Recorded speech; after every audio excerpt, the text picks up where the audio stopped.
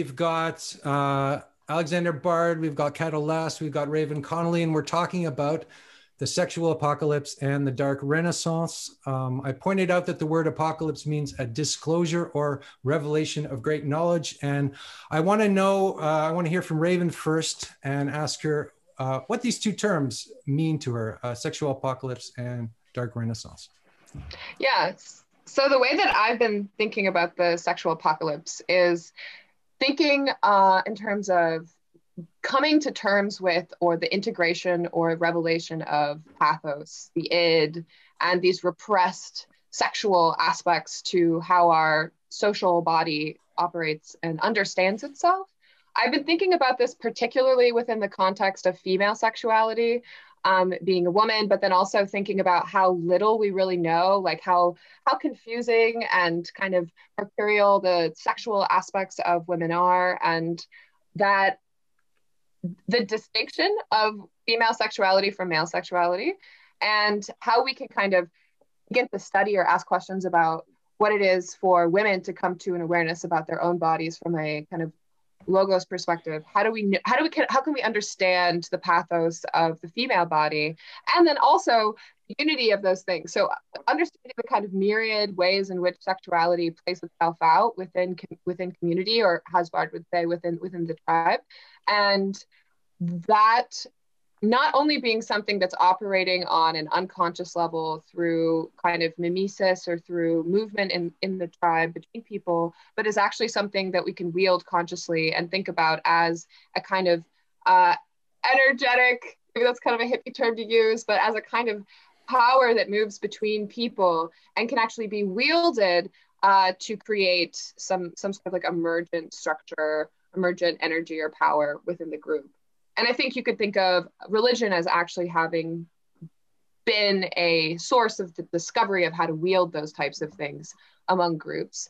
So that's something that I've been thinking a lot about. But in general, even thinking about the Dark Renaissance as kind of being a period of time where we've had this revelation, or we're beginning to kind of see the light in some way. And instead of just thinking about it from a kind of analytical perspective that's stuck in abstractions and in the mind, we begin to interact and engage with material worlds, and to produce great art, to produce great myth that is rooted in the exploration of sex and pathos, and wielding it through materiality and through ritual and in groups together. So the Dark Renaissance, I think the use of the word dark is to indicate that there are very unpleasant things that we have to look at and unearth and engage with, and bring those things forth and out into the material that we use to express through mythos, with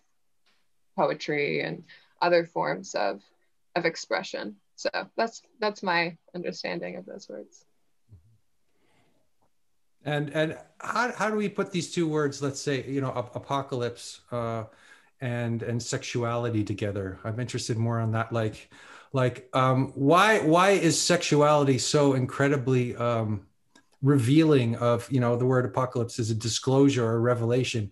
Why is it so incredibly revealing of who we are, and why is it so dangerous, and why is it so dark, and why is it maybe I could get you guys, maybe Cadal could speak on that, since you're a you work a lot with Freud and Jung and the psychoanalysts. Sure. Well, I like the emphasis on the notion of apocalypse as kind of a disclosure of great knowledge, as opposed to, the more sort of common pop culture notion of apocalypse as like you get this image of some sort of destructive chaos where everything just falls apart or something like that.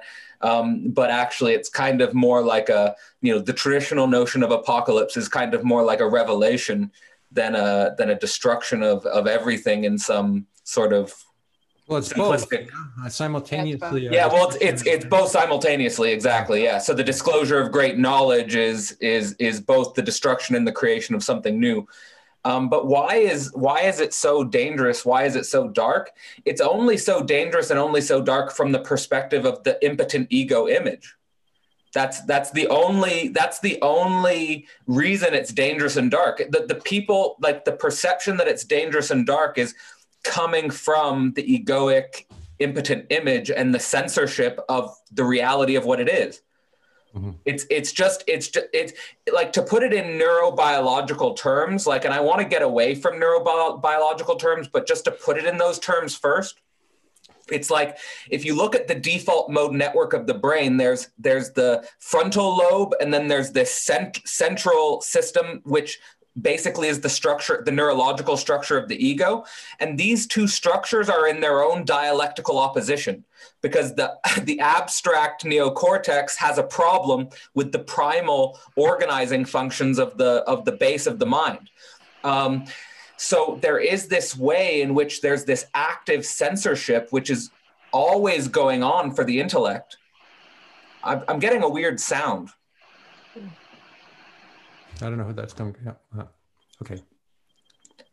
So there's always this censorship which is going on from the frontal lobe of the brain and the back of the brain. And it's so weird too, because,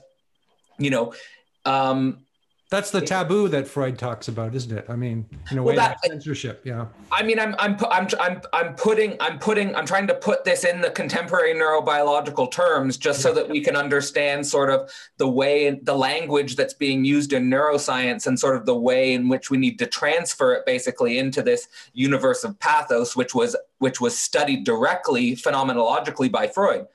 So, just to sort of understand that we're not sort of against the scientific abstractions, but that they need deeper phenomenological engagement and embodiment.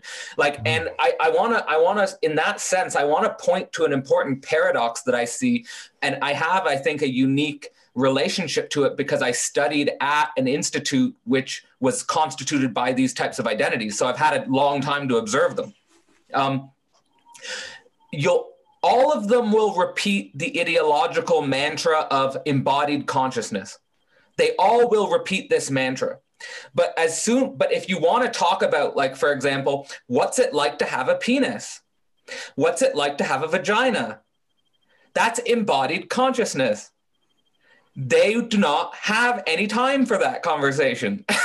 Or if you want to talk about the embodied consciousness of having a mixed sex research group, and having an attractive female in the group, or having an alpha male in the group, they don't want to have those conversations.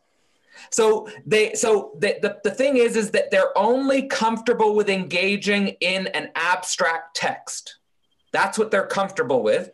So, for example, you'll get like if you go to med school, right? You'll study the body, and you'll study the stomach, and you'll study the genital organs, but you get these weird paradoxes, for example, where like an obese doctor is telling you how to eat well, or a doctor who suffers from depression giving you antidepressant pills, and these paradoxes abound throughout all of the sciences. Where, like, my favorite joke in a Freudian book was something like two guys at a bar, and one guy's telling the other guy, my marriage counselor is getting a divorce. These types of self-referential paradoxes abound in the scientific literature because of this thing. Is because if you go to med school, you study the image of the genital organ, but you don't, for example, ask yourself the question, what's it like to have a penis over a 24-hour period? What's it like to be with the penis? What's that? Yeah. What's that like? Yeah. What's it like? What's it like to be a consciousness that got her period for the first time? What's that like? What's it like for that conscious experience? What does that do to my consciousness? How does my consciousness react to such a strange phenomenon? And what intellectual abstractions am I actively attached to, so that I don't have to be with that uncomfortable question? So I don't have to be with that uncomfortable experience. And the more this is delayed, meaning that the older the person becomes, the harder it is for them to approach these questions, the easier it will be for them to deflect displace, defend against this. I had the funny experience of like these two very disembodied, very intellectual men having conversations in my research institute. They can talk about anything, and except of course for these types of topics. And as soon as I intimate that maybe sexuality and the relationship between men and women is important to talk about all the things that are going on in our group, they'll quickly say, "No, I don't think that's not important. That's not important. That's definitely not important." Yeah. So the degree to which we can both familiarize ourselves with the contemporary scientific jargon, we know what we're talking about. We've read the cognitive science. We've read the biology. We know the abstract intellectual discourse. We can speak their language, but we're also deeply pathic, which means that we're also capable of speaking the real of what we are and how we interact. And the reaction that you'll get, and I think the reaction that we'll get in most environments, is a lot of blushing. Like they'll act like prudish Victorian women.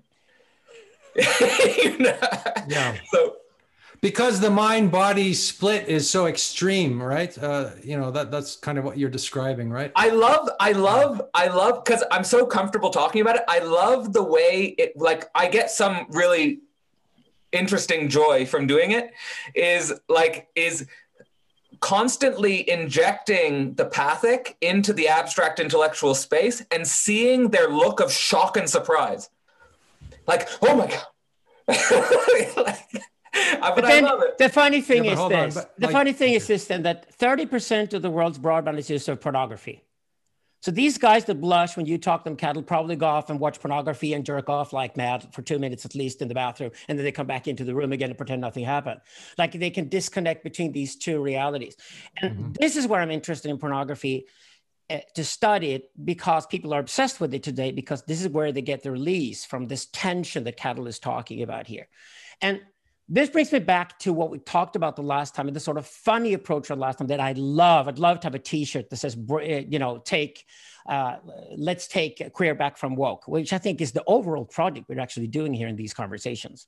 It brings me back to Camille Paglia, who pointed out that no matter how mediocre mass culture or pop culture became after 1945 and all that, out of the 1960s came the hippies, because one of the benefits of having a period that actually believes in pacifism and vegetarianism and all this shit that I usually hate is the fact that you get experimentation in that zone while you're there. So the good thing that came out of the 1960s was the sexual liberation.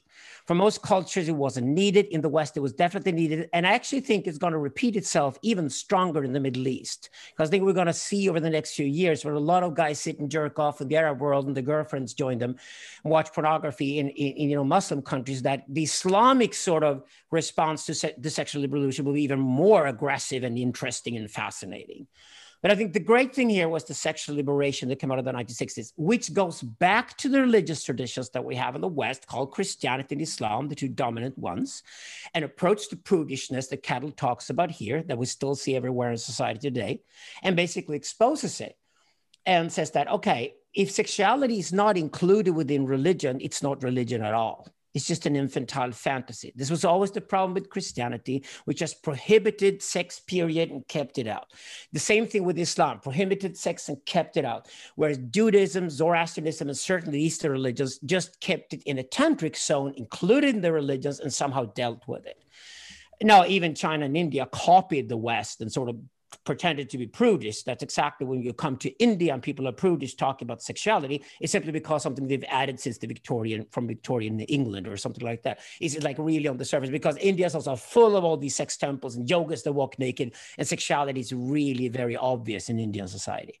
So we need to bring sexuality back into the picture. That's one of the things we need to include when we rethink religion and spirituality. This is what I love about talk about the sexual apocalypse, because to me, the paradigm shift that's currently going on is out of our control, and it's strictly technological. We're leaving the industrial, capitalist, mass media controlled and driven age. We're moving into an informationalist age, It's attentionalist, not capitalist.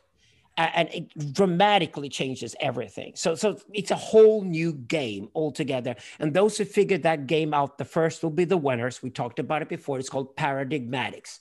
Instead of having a model that's 50 or 100 years old or 500 years old in many countries, then why don't you get a model that's updated now and into the future? What kind of society do we live in? And what are the rules here? So to me, the world apocalypse here is the perfectly human response to the paradigm shift. Mm-hmm. And at least in the West, that is very much a sexual apocalypse, because what came out of the chaos at the end of the paradigm was the sexual liberation. That was the best thing we could have gotten, because it held us all responsible to the fact that when we entered the internet age and everything was accessible to everybody, including our children, suddenly pornography is the thing we jump onto and consume in huge amounts. And what is great with pornography, it is actually communism already. I wonder if it's a kind of Protestantism. I was thinking. No. Pornography. No, pornography is not Protestant at all. You said it opens up like the Bard Absolute to everybody, right? So everything is available to everyone. There's no rules. I get the point, and it's a very intelligent point, but you're actually looking at the other way around. This is like, it's like everything opens up from underneath. It's much more the lesser. So what opens up, it's the grounding disappears. Mm-hmm. So if we had a religion that was based on the prohibition of sexuality, and this was the dominant mode of Christianity, hey, and we exposed that all these priests in the Catholic Church for 2,000 years were all a bunch of pedophiles, which is probably the biggest scandal ever, if at least you hold people responsible to the values they claim to have. I don't know if I would care less, to be honest about it. But, okay, so Christianity is falling apart. Whatever can be saved of it. Some people think they can. The Jordan Petersons and Thomas Hamericks of the world think they can. I doubt that seriously. I think Islam and Christianity are actually a supernova stage where they seem to explode into some kind of fundamentalist desperation, just like advertising right now. The supernova before they die. Why would they die? Because they no longer hold against the fact that we now know much more than we did in the past. The truth is revealed to us all from underneath. And the problem then is to deal with this truth means that we then have to construct Bard absolutes so we can deal with it. So people are, for very good reasons, desperate to get filters on their computers so the kids cannot watch endless amounts of violence and porn, which kids should not watch because they cannot handle it. It fucks them up forever. That's why Christian Republicans are right to go after Google right now, because they want their filters installed. They think their kids can watch this at their own free will at a certain age or something like that. But please, we got to get the pornography and the outright violence out of the hands of 4-year-olds, which is perfectly, yes, of course, we're human. The Bard absolute for a child is to not be a grown-up yet. And then for grown-ups, the question is, can they handle all the free sex, all the free drugs, all the free pornography? Probably not. But now the genie is out of the bottle. That is the sexual apocalypse. And the response to that, I think, is what we call the Dark Renaissance. It's an artistic response to that is not trying to cure us from anything. It's just a whole new, it's like a gold mine full of resources for art. When art gets out of the galleries of the white walls and goes into Burning Man and participatory culture and then finds that vulgar and banal and moves to the next stage, which is what I'm dying to see. This is the art of the 2030s and the 2040s. This is where they're going to go. They're going to go into violence and they're going to go into sex when all of this boom is exploding in front of us. Okay, sex and violence. I have a clarification about that, right?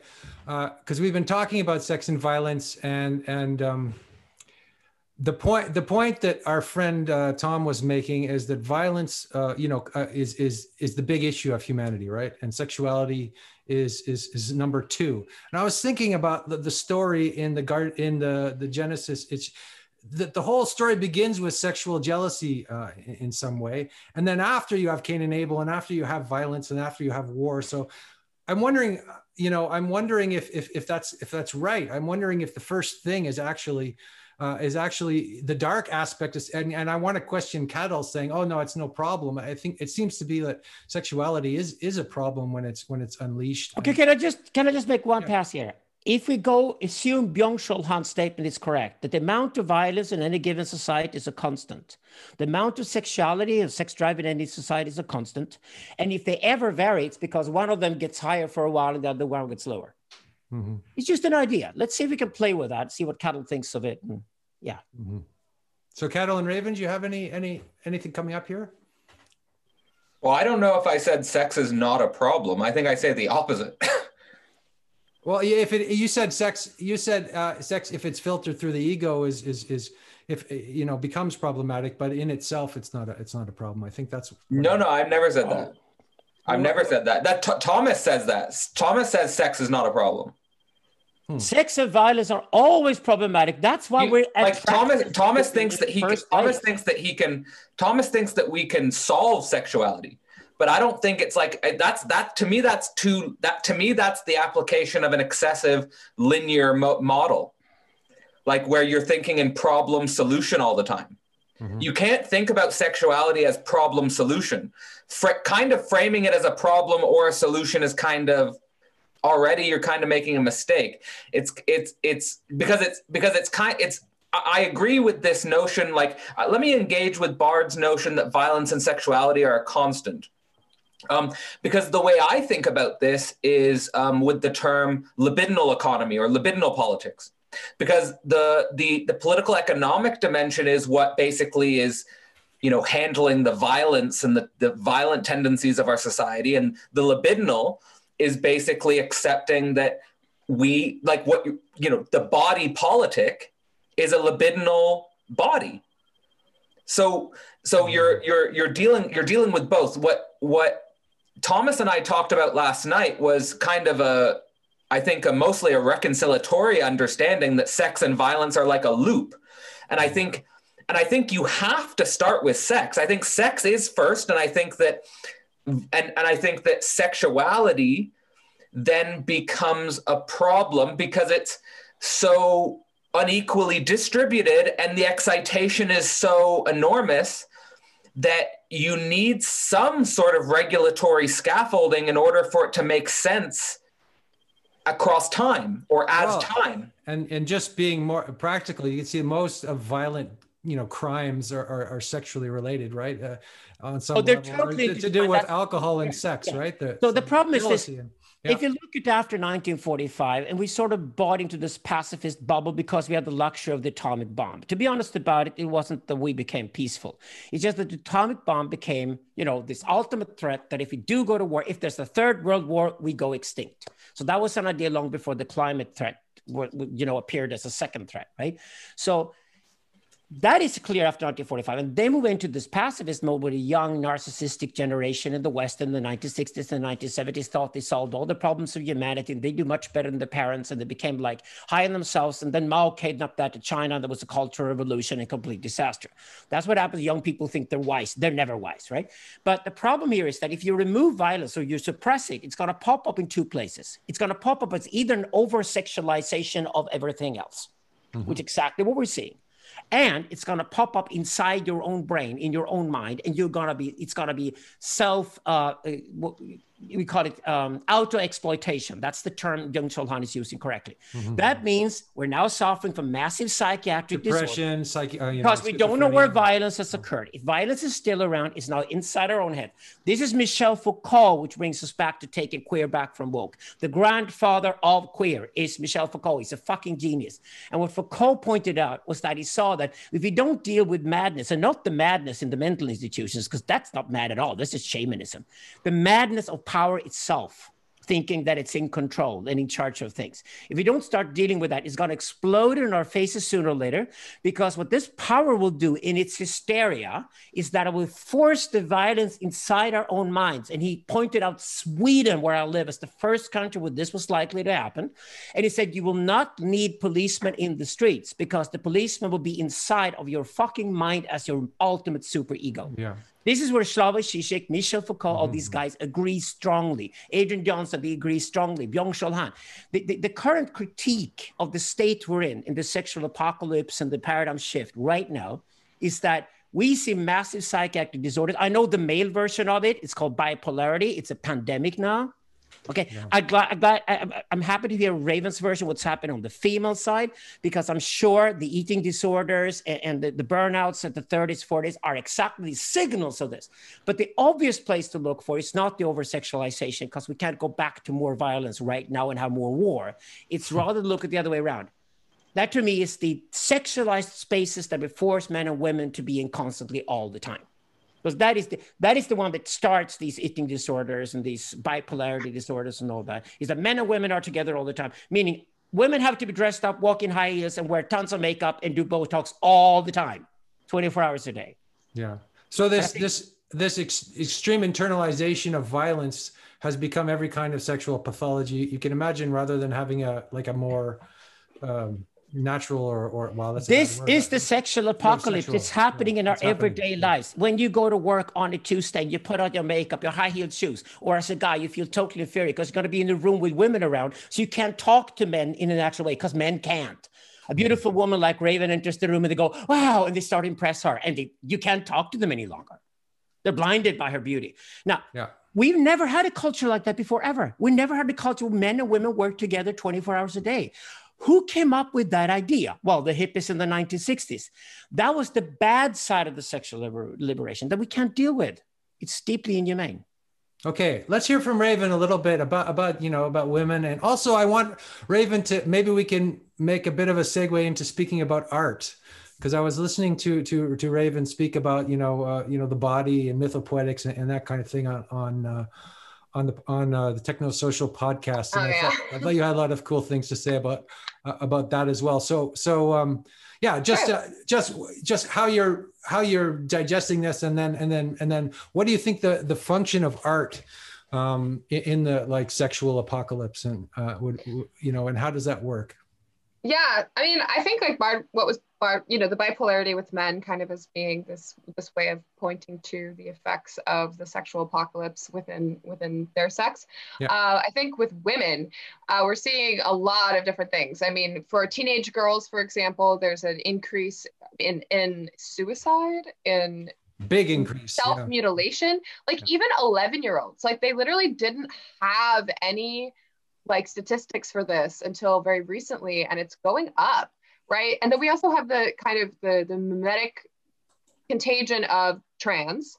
So there's also a lot of girls who are going through puberty and basically decide that they don't want to be a woman and they want to go through some sort of intervention process to prevent their secondary sex characteristics from emerging. And this is way beyond the normal amount of trans that we would imagine to see in this population. So kind of considering this as being connected to this apocalypse of women kind of coming into their bodies as teenagers. Then we're also seeing women, postpartum, having children. I think that this relates a lot to one of the things Bart was saying the other day about women are not being seduced into having children anymore. Instead, they're deciding to do other things. And basically waking up when they're 40 and realizing, oh my God, what have I done?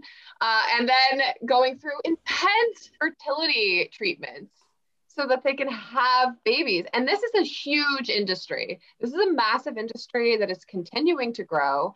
And it's really hitting this group of career women who are now in their 40s, who have finally realized that oh, this career is hollow and I want to have a child. And they have to intervene very intensively in their bodies in order to ensure that they can go through their first pregnancy, even conceive, and then actually bring the baby to term and make sure that it's healthy and actually viable. And then they only end up with one child. And that ends up causing the coddling, devouring mother situation with the baby.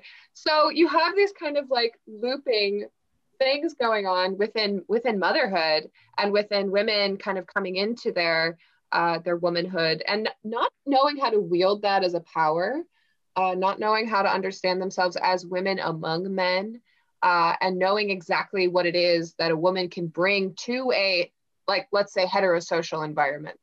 The fact that everyone's just pretending like women and men are essentially the same, and it's just that I have a woman's suit on and you have a man's suit on, and we're just repressing all of these underlying tensions that exist between men and women in these environments, I think is it's just absurd. I mean, it's just absurd on some level. It's like living in a delusion.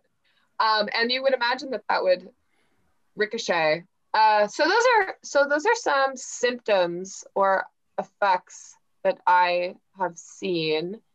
And your other question was about art. Does anyone want to respond to those things? Yeah, I wanted to. We've talked a little bit, about society and the social conditions right now. But I know that often the way to express, Cadell was saying that we can't really speak about. A lot of guys can't, and people can't really speak about their dicks and pussies, and we can't talk about it. It's too, so we become very hyper abstract and in the mind and that kind of thing. And for me, the way to speak about pathos, right, is through art. And so also I think there has to be a feminine element to art always. Like there's always a dance between the male and the female when it comes to this creation of art, whether it's on some level, even if it. Anyway, I just wanted to hear your views about that. Sure. Oh yeah. Well, I mean, I think that there's definitely a tradition within art, a trope of the muse, of the female muse. Obviously, Camille Paglia does a lot of amazing work in just unearthing the kind of history of pornography in Western art, and like the creation of the idea of beauty around the female body, and also the construction of the androgen. I think you also have to bring in the androgen if you're going to talk about art. I think that's actually one of the more primary figures even than man or woman, because you end up kind of in this repeating pattern where whether or not you're writing as a woman or a man or constructing art as a woman or a man, there tends to be this like creation of figures that end up synthesizing male and female characteristics, and those are the things that seem to capture the imagination, and at least that's what Camille Paglia kind of puts forward in her text. So I think that's actually goes back to this whole idea of like stealing queer from woke. Like what is this particular character, the one that goes between, and that actually being the necessary kind of archetype to be contemplating, because what is going on? Well, we have this strange tension going on between the sexes. There's a disembodiment on both sides. I think women are kind of expected or understood to already be embodied, so it seems like there shouldn't be any problem for them, and yet there is. And men are fumbling around trying to find the women to deliver to, and they can't find them, and the women don't know how to give reward, in a way that actually generates a better functioning community and society. And nobody knows how to take responsibility for their power, their sexual power, and their relation. And so we need the androgen to come in and kind of do this work between, rather than wanting for men and women to like want to aspire to be this character, but actually to learn from what this character can show them about the other. So I think that that's kind of what I would imagine seeing is this go-between character. And it's so weird because it's been literally brought into the culture with non-binary or like with trans, or like people are like, we want this character to synthesize these differences and to teach us how to live with sexual difference. And yet the way that it's been interpreted is just so literal, so much about like, well, I have to put on my man suit or I have to put on my woman suit. And misses the point entirely about how to live with tension and with sexual difference. But that may have its roots in individualism. And like what Bard would say, Gnosticism, because it's kind of literalism too, isn't it? Yeah, exactly. Rather than working with metaphor and sublimating things. But we live in a society where if anybody sees anything, they think it's a fucking product that they're going to buy and become. So this is what happens at apocalypse. When the apocalypse happens, you call in the shamans. And just for once, you need the shamans. And this is why the word queer is so central. I agree completely with Alexa Vartman here, that we need to retake the word queer and get it off from woke. I hate it. The more I think about it, the more I hate that the word queer was stolen by the woke guys, because queer should now be heroic and not a victimhood cult at all. When we say woke, we mean you turn queer into victimhood cult, like poor old me, I'm a tranny or whatever, and I need all this tons of attention and tons of money to do my gender modification, whatever. No, that's not the point. You Make it call heroic them again, shamans. right? You call in the shamans, and the shamans come in with the heroic. They're always in the heroic because they're totally experimental and wildly crazy, and they're risk-taking, and they don't care if they live or die. That's essentially what shamans are, and androgynous are compared to men and women because the androgynous here, the map is that the androgynous are between men and women, and the shamans are outside of the whole system. That's why shamans and androgynous are like cousins here that we need to talk about them. And Camille Paglia would agree. So the shamanoid and the androgynous together are called the queer. We call them queer from now on. We define them as queer people, okay? So what the queer do when the apocalypse happens, the only people who can see this are the queer. And they come in and say two things. The first thing they tell you is you're out of sync. You're out of sync with your own fucking social biology. You're inhumane to yourselves. Okay, the Second World War and the First World War killed 100 million, mostly men, okay? The earth was scorched and destroyed. You left it with a lot of women without men who don't know where to look, and their children, and there were no men around. So phallus was gone. Phallus was gone brutally after 1945.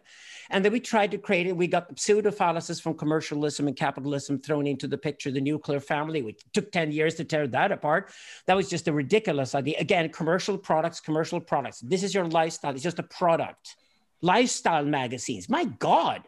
That's just horrible and boring, right? So what happened was that at least out of the 1960s and 1970s, we got that, okay, we cannot go back to the Christianity or the Islam for that matter that led us into the world wars that we have and lead us into new wars over again. We got to reinvent religion. We got to reinvent spirituality. And the first thing the shamans tell you is, listen, you're just regular human beings. You're regular men and women.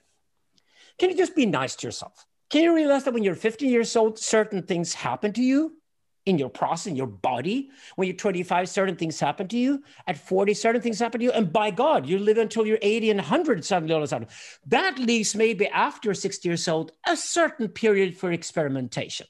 But please don't do it before you hit the golf course, right? Because before that, until you leave the reproduction cycle, you are very, very much tied to your biology. This is where Camille Paglia and I agree strongly. You're tied to biology. And if you try to escape your biology, you're fucked up, and society gets fucked up very easily. And that's where we are now. It's all screwed. Women don't give birth any longer between 20 and 30. They try to give birth in fucking clinics when they're 45. Who came up with that idea? Gender, what? If you're gonna change your gender, it's a cosmetic procedure. Any good tranny knows that. You can fix the tits and everything, but inside of that, there's a tons of biology you cannot even change at all. You know, and that's why I honor them when they say they're a third gender. They should be allowed to be third gender because they're not moving from man to woman or back. These are forces we're not even close to understand or to try to direct in any way we like. So we need to get back to some kind of nature. And what I'm saying is that what the shamans then would say is that that's precisely why women are being attacked directly on the body. The current attack is on the female body, eating disorders, burnouts, everything. And as soon as a woman is older than 22, she's no longer sexually attractive. That's what she's told these days. She tries to stay 22 until she's what, 50, right? Hollywood wives and everything. Men attacked on their minds. Men feel mentally inferior everywhere you go. They feel they cannot live up to the sudden shamanic ideal they're supposed to live up to, being bright and experimental and risk-taking and everything. Well, they cannot be all Elon Musk. They cannot be all us or whatever. That's just cruel. Let me jump in here because I have a few things to say. So it's kind of in response to both what Bard and Raven were saying, and I want to give my own perspective on what I see among the men and women of my generation. For the men, so Bard's saying the men are being attacked on their minds and women are being attacked on their bodies.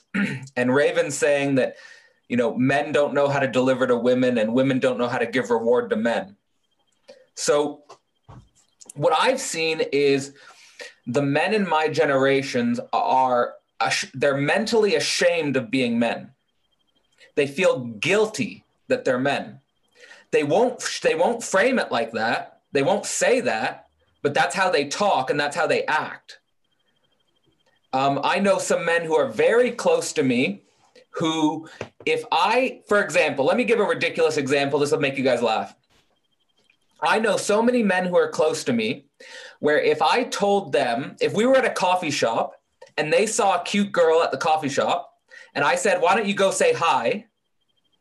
They would say, no, that would be toxic masculinity.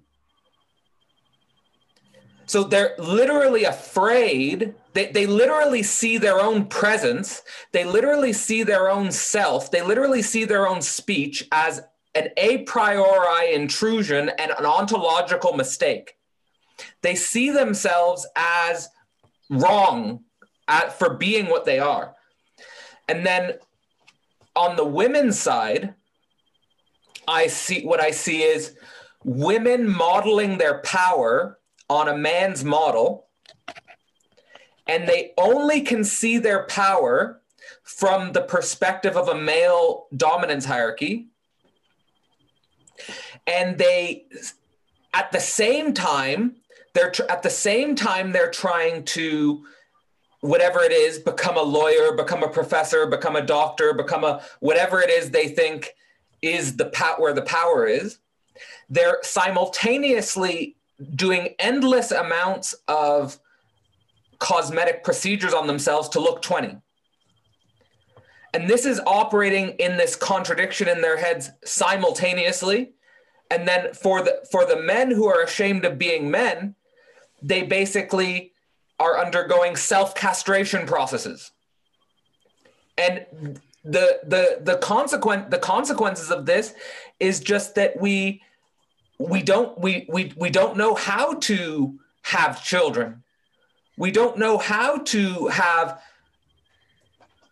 long-term relationship.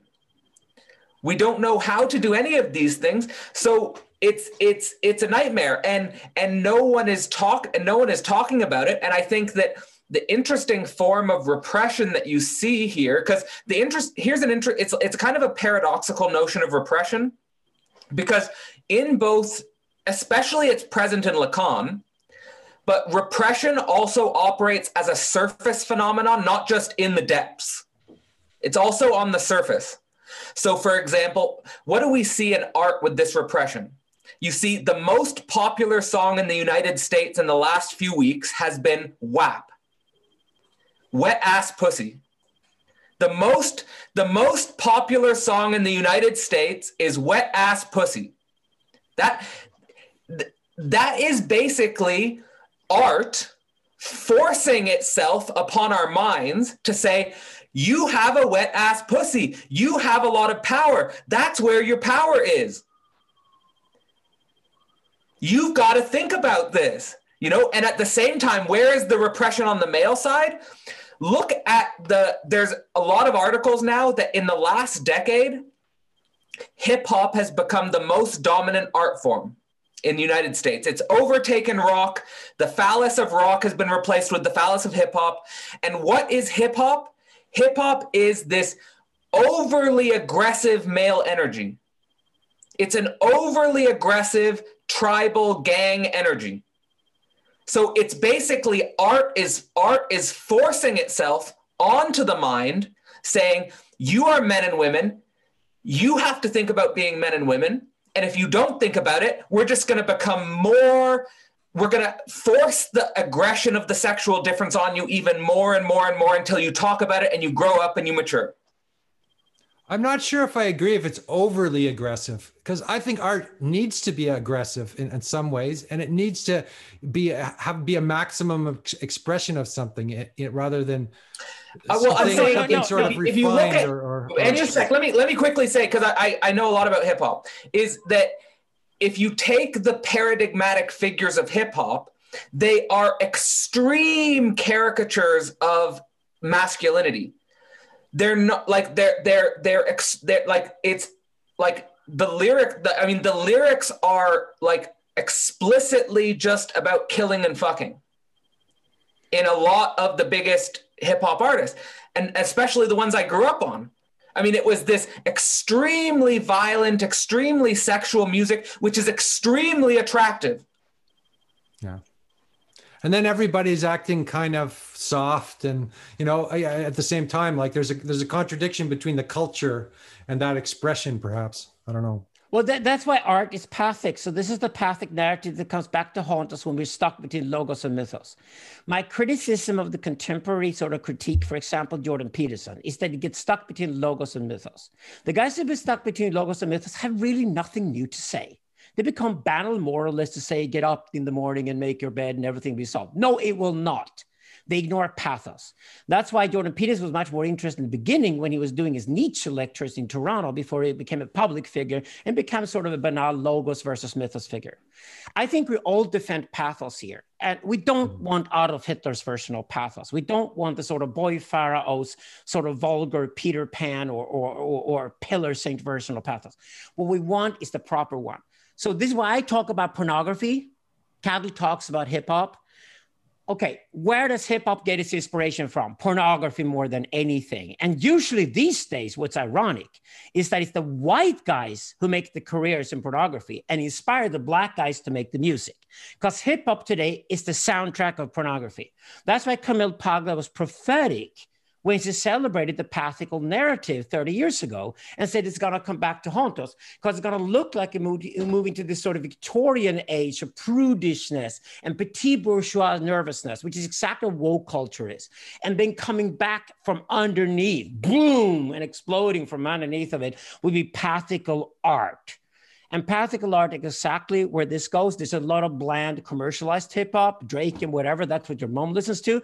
But what Cadell is discussing here, what's number one right now in America, is precisely the opposite. And this is just a censored version available to the public, because the other version of it, and this is the thing with hip hop, is you can have the explicit lyrics version of it. It's exactly the soundtrack, the pornography that I'm talking about. This is why it's a sexual apocalypse. It's openly sexual. And next to it is also an apocalypse of violence. And that's going to be even harder to contain. And the only thing we got that we don't have this experience in the West at all. This is where Thomas Hammerich and I agree. And you and Andrew have talked about it too previously. We have no idea how to contain violence.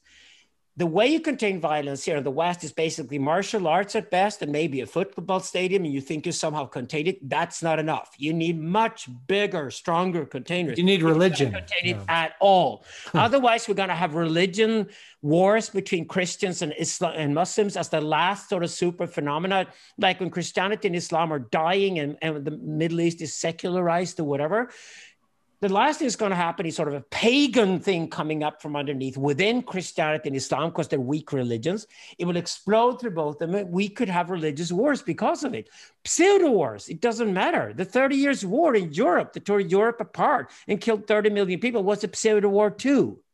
Wars, unfortunately, don't have much of intelligence to them. They don't listen to theorists before they go to war. They just go to war to have an expression for desire and suppression of violence that needs to get out somewhere.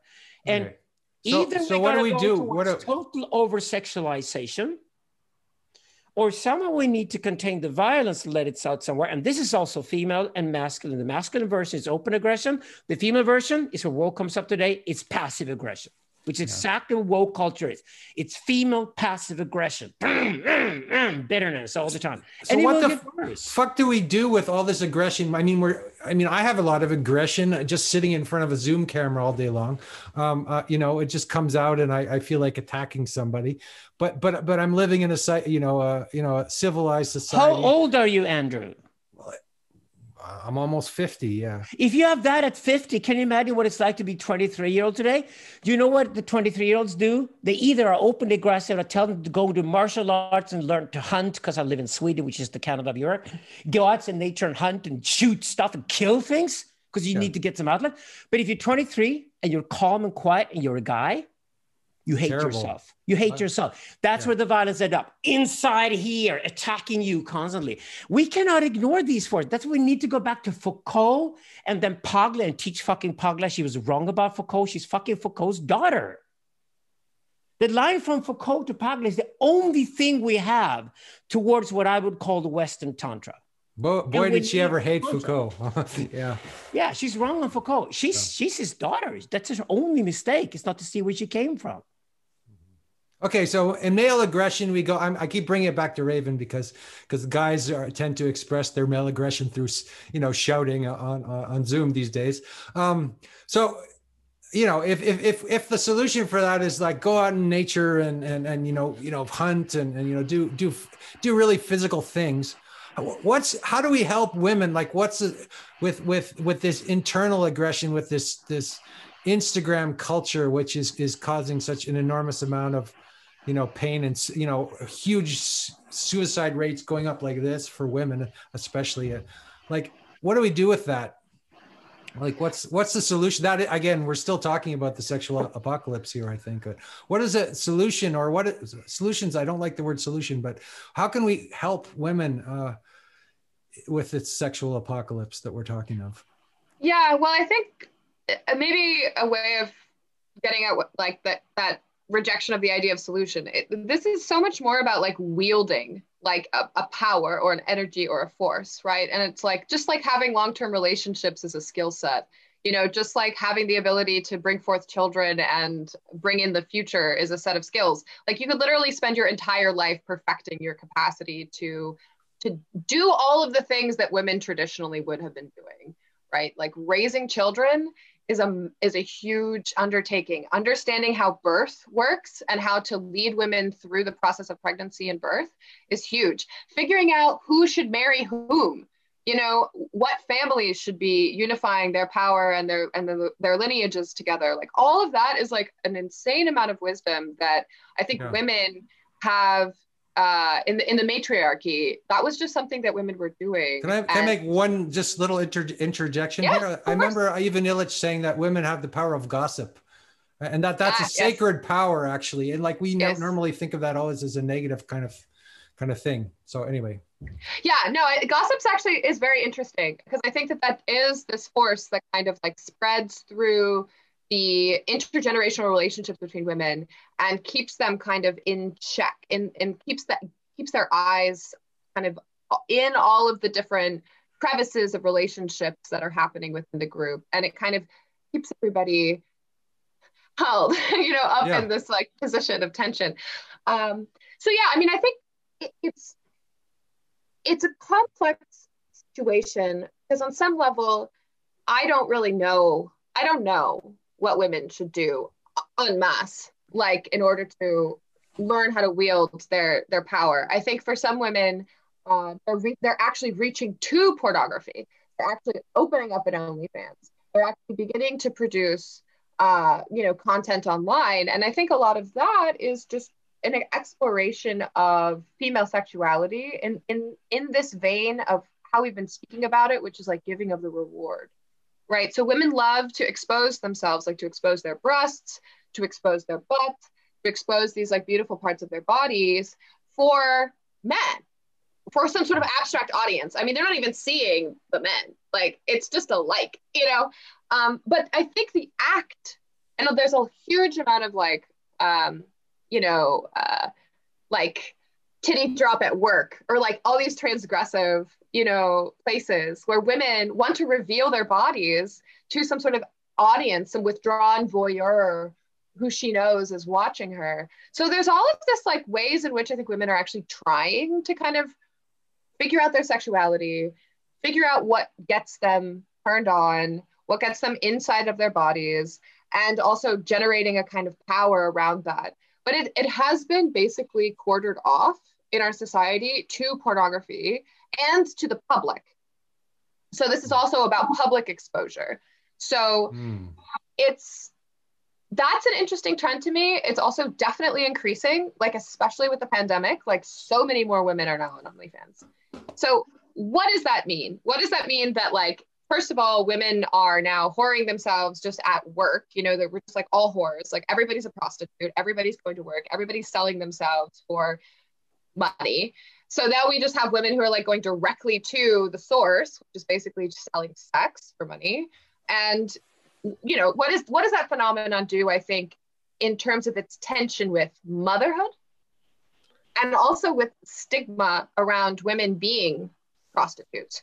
So there are issues with women who have done porn or been involved in this like emerging culture, finding men that want to be with them and want to have, because there's moms got porn on the internet, like people don't want to do that. People don't want to date a porn star.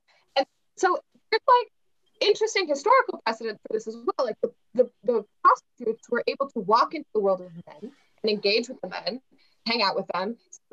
They were like respected and understood as having this special power. Maybe we would also consider them to be kind of shaman or queer in that sense. Yeah, like the geishas and the moms, like, they were at home. Like, they weren't allowed to come to hang out with the men, and like, you know, the men would sit around talk about politics or whatever, and the prostitutes would be around and they would get to engage, you know, in that world. But there was this division, right? So the prostitutes had their role and the mothers had their role, and the men were interacting with these two different kinds of people. And I think that now all of this stuff is getting, like, women are getting into pornography, but they also want to have babies, or they want to have normal relationships. And yet men are not, you know, they don't know how to deal with this, like, because men are like, you know, they're like, but wait, you're not supposed to be there, you're supposed to be there. And like, how do I deal with the fact that these things have been conflated? So, and I think this actually is a meta point in terms of women being these, like, kind of more classically mercurial people who have all of these, like, blending characteristics to how they shape and form their identities. And we can kind of move between roles, and there's a singularity in the role of the woman as the sister, as the daughter, as the mother, you know, as the lover, you know, all of these things kind of coming together in the form of the woman, and her ability to kind of emphasize and relate to others in a myriad of ways. And of course, with the sexual revolution, we see these roles becoming even more centralized, right? Like, and Paglia talks about this all the time in Sexual Personae, the incest of romanticism. You end up with these woman sister lovers, and you know, you're like, okay, so in your head, like, why is this darkness emerging, where we see this return to this kind of regressive state where people want to unify, like men and women want to unify as these, like, twins in the womb. And so I don't know, that was all just like a mapping of the situation. I have just one comment is that it seems that you gave me some insight into why traditionalism is coming back, right? Because the sexual apocalypse is this extreme fragmentation of roles and everything kind of falling apart in that sense. And then people are going to be desperately searching for new for the, you know, the primordial roles or the archetypal roles. But wait. It's not. We don't have a tradition like that at all. We just have Christianity in 2,000 years of Christianity. We don't have a tradition to refer to, unless you go 10,000 years back. What I love about Ray's presentation, this gives me great hope. Exactly what women should do post Instagram. Exactly what she's talking about. Maybe she's talking about shamanic women who do it already and they're sort of ahead of the curve. This is what women should do. Why? Okay. Say you work as a psychoanalyst in a psychiatric care unit. So I work with psychiatry, although I'm a psychoanalyst. That means somebody comes in through the door in the early 20s and they're in a crisis. The number one thing to think about if he's a young man is you probably want to send him out into nature, because he's supposed to be nature and culture. So you want to send him out into nature. So he's grounded somewhere. So you give him, you know, some pins, and here's a tent, and an older man, preferably of his own archetype. Somebody similar to him who's just older and has succeeded in life, and say, you're going to cross a mountain, be out in nature, and learn how to hunt and become a man that way. That's what you do. And if he's grounded in that, he might even move to the countryside and become rural, because men are essentially rural, but women are not. If you look at tribal structures and how women live, the square at the center of the village is completely female. It's a matriarchy, right? This is where gossip comes into the picture. I use the word intrigue instead because I think it's sexier. Intrigue is just a smaller, tighter strategy. Strategy is just intrigue with testosterone. Men think strategy. That's why straight guy is lost inside intrigue. The gay guys and the women will just pull him down and kill him. He won't survive in that environment. Straight guys cannot handle intrigue and gossip. So the urban environment today is exactly gossipy and intrigue-ish. So it's perfect for women. That means if I get a young woman who's in the early 20s, the good news I can give her, if you survived your teenage years, considering all the pressure you get from other girls your own age in the teenage years, you're okay. What? Yeah, you're okay. We're just going to avoid you being burned out when you're 35. So the first lesson I give the girl is that I introduce her to a gay guy and a woman. And I take her out and I said, I'll leave her with that. I'd say the gay guy and the woman are your best friends. They're going to take you out to a bar on a Friday night and teach you how to drink a glass of white wine and go along with the gossip and write on it. Because otherwise you won't survive. You will not be a girl that the matriarch will appoint to be fucked at the ritual or anything. You'll be outside of the system. So I think what Raven is describing here is incredibly interesting, because if women are discovering that Instagram was just this empty asshole of just cats and baby pictures, and at the end of the day, it was just time pass. Like the guys discovered the computer games, which is the loneliest thing they ever did, and the ultimate cruelty towards manhood. The women are discovering that Instagram was where they were trapped in something that meant nothing. Mediocre cat and baby pictures, nothing else. Horrible. 8 hours a day. Get out. So women then have to redefine it. So sit down at the table with other women, take the glass of white wine, and there are 10 women and a couple of gay guys, just like we have the lesbians with us, we go hunting. And that environment, which is female androgynous, therefore creative, will then create the possibility of women to start experimenting with their female energy. And they got two great assets. Two enormous assets. They're the Saudi Arabians of sexuality, because men die to be close to them, even if they don't even get to fuck them, just to talk to them. And they're sitting on the reproduction cycle, meaning that men don't have a heritage and no future unless they have babies with these women. That means women ultimately have the ultimate power here. And if women start realizing that and start to play around with that and slowly, gradually go back to the social biology and be nice to themselves and say, yeah, I am both the madam and the whore at the same time, no Madonna's here. Madam whore at the same time. I'm the wife and the lover at the same time. I can play with these things. And I can find maybe another sister who's older than me, and she could be the wife and I could be the lover. And we can together go to the man and say, we're going to take all your money and all your resources and everything, and you're going to give it to us, and we'll give you a tiny baby that will inherit your empire. You know, that is the beauty of female power. It could be there. Yeah. It could potentially be there. There's something kind of repulsive about a lot of men being involved in intrigue and gossip. Whereas it seems to be what you're saying, it's the realm of the androgen and the woman, and that kind of makes sense to me. Honestly. I love intrigue and gossip, and I always defend it. This is why I'm very strict about saying I neutrally use the terms intrigue and strategy. Strategy, yeah. Okay, strategy is just intrigue, blown up, where the nodes are further away from each other, and straight men can think that way, and lesbians can understand it. That's why strategy is what you do at warfare, it is what you do at hunting. That means men need to be within that realm. That means martial arts and a football stadium. Everywhere you find tons of men who get the game strategy. And win, it's strategy. When the men are fascinated with the chieftain, they watch a porn star or a hip hop star bragging about his dick. When they're fascinated with the priest, they go to see these games. And it's not the two combatants they're actually looking at the martial arts game. They're looking at the referee. The referee is the priest. And how he controls the strategy is what men get fascinated with. That is masculinity. Masculinity, how to contain your masculine energy within a game that is called war or hunting. Fundamentally masculine. So men do strategy and women do intrigue. Yes, and women do that beautifully. And that's why I warn guys. Listen, guys, if you live alone as a young man today in a big city, you're a loser right there. Get a couple of friends and live with some others until you find the right woman and marry her and maybe move out into the suburbs. It's the men who want to get out into the suburbs where they can get a property and hopefully have a woman inside the property who wants to stay there for a few years and have children with her. That's the male sexual fantasy. The ultimate fantasy is that property and a woman and they're in the house and there are trees around, it's savannah, and you have a neighbor and you go out with him and you go to the football game with him. That's a male fantasy.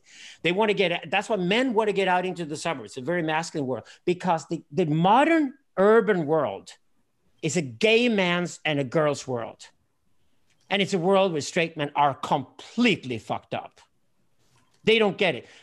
Study Shakespeare, Dostoevsky, all these guys who did great pathical drama did this. Mm-hmm. Sounds good to me. Do you have any thing to nuance, Cadell, on Alexander's point, or any nuances you want to add to that, or agreements or disagreements? Well, yeah, there's a lot to comment on. I think what I want to focus on is something both Bard and Raven are talking about, which is basically the Madonna whore complex. This was like, it's been known for a long time. It was sort of recognized by Freud as this sort of weird complex structure that operates in men's minds and also women's minds, but obviously in different ways. And we have to learn how, to live with to live with tension, to live with paradox, to live outside of this problem solution way of thinking is to hold both at the same time. You're both at the same time.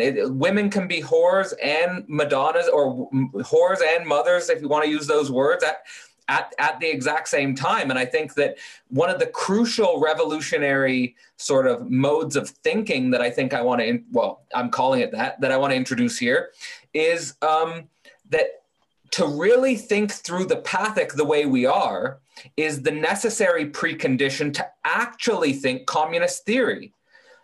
We need to think a communist theory which is embedded in the pathic. It's one of the reasons why there are so many theorists who try to become Freudo-Marxists, because you want to combine the sexual pathic energy with the communitarian thinking, because you can't actually build a community unless you're thinking in a pathic way, because you build community with pathic energy and its various sublimations.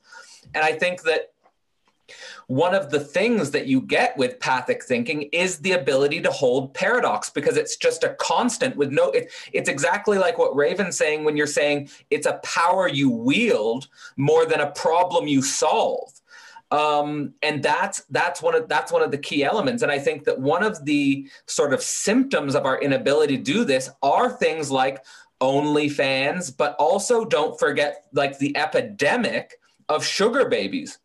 There's an epidemic of sugar babies. 30% of university women in Canada and Australia are becoming sugar babies. Where they're Bard, that's perfect for Bard. You get like the 60-year-old, you get the 60-year-old guy with $1 million. He can just line up the sugar babies, right? Like it's just like, right? So that's great. But like, you know, these are examples of the repressed symptoms on the surface, because you can't get rid of the pathic energy. If you don't pay attention to it, it will emerge in these very strange explosions of absurdity. And the absurdity will just keep on popping out at you in strange ways, whether it's in the music, whether it's the pornography, whether it's in the online media, whether it's in the Instagram, whether it's in the wherever it is.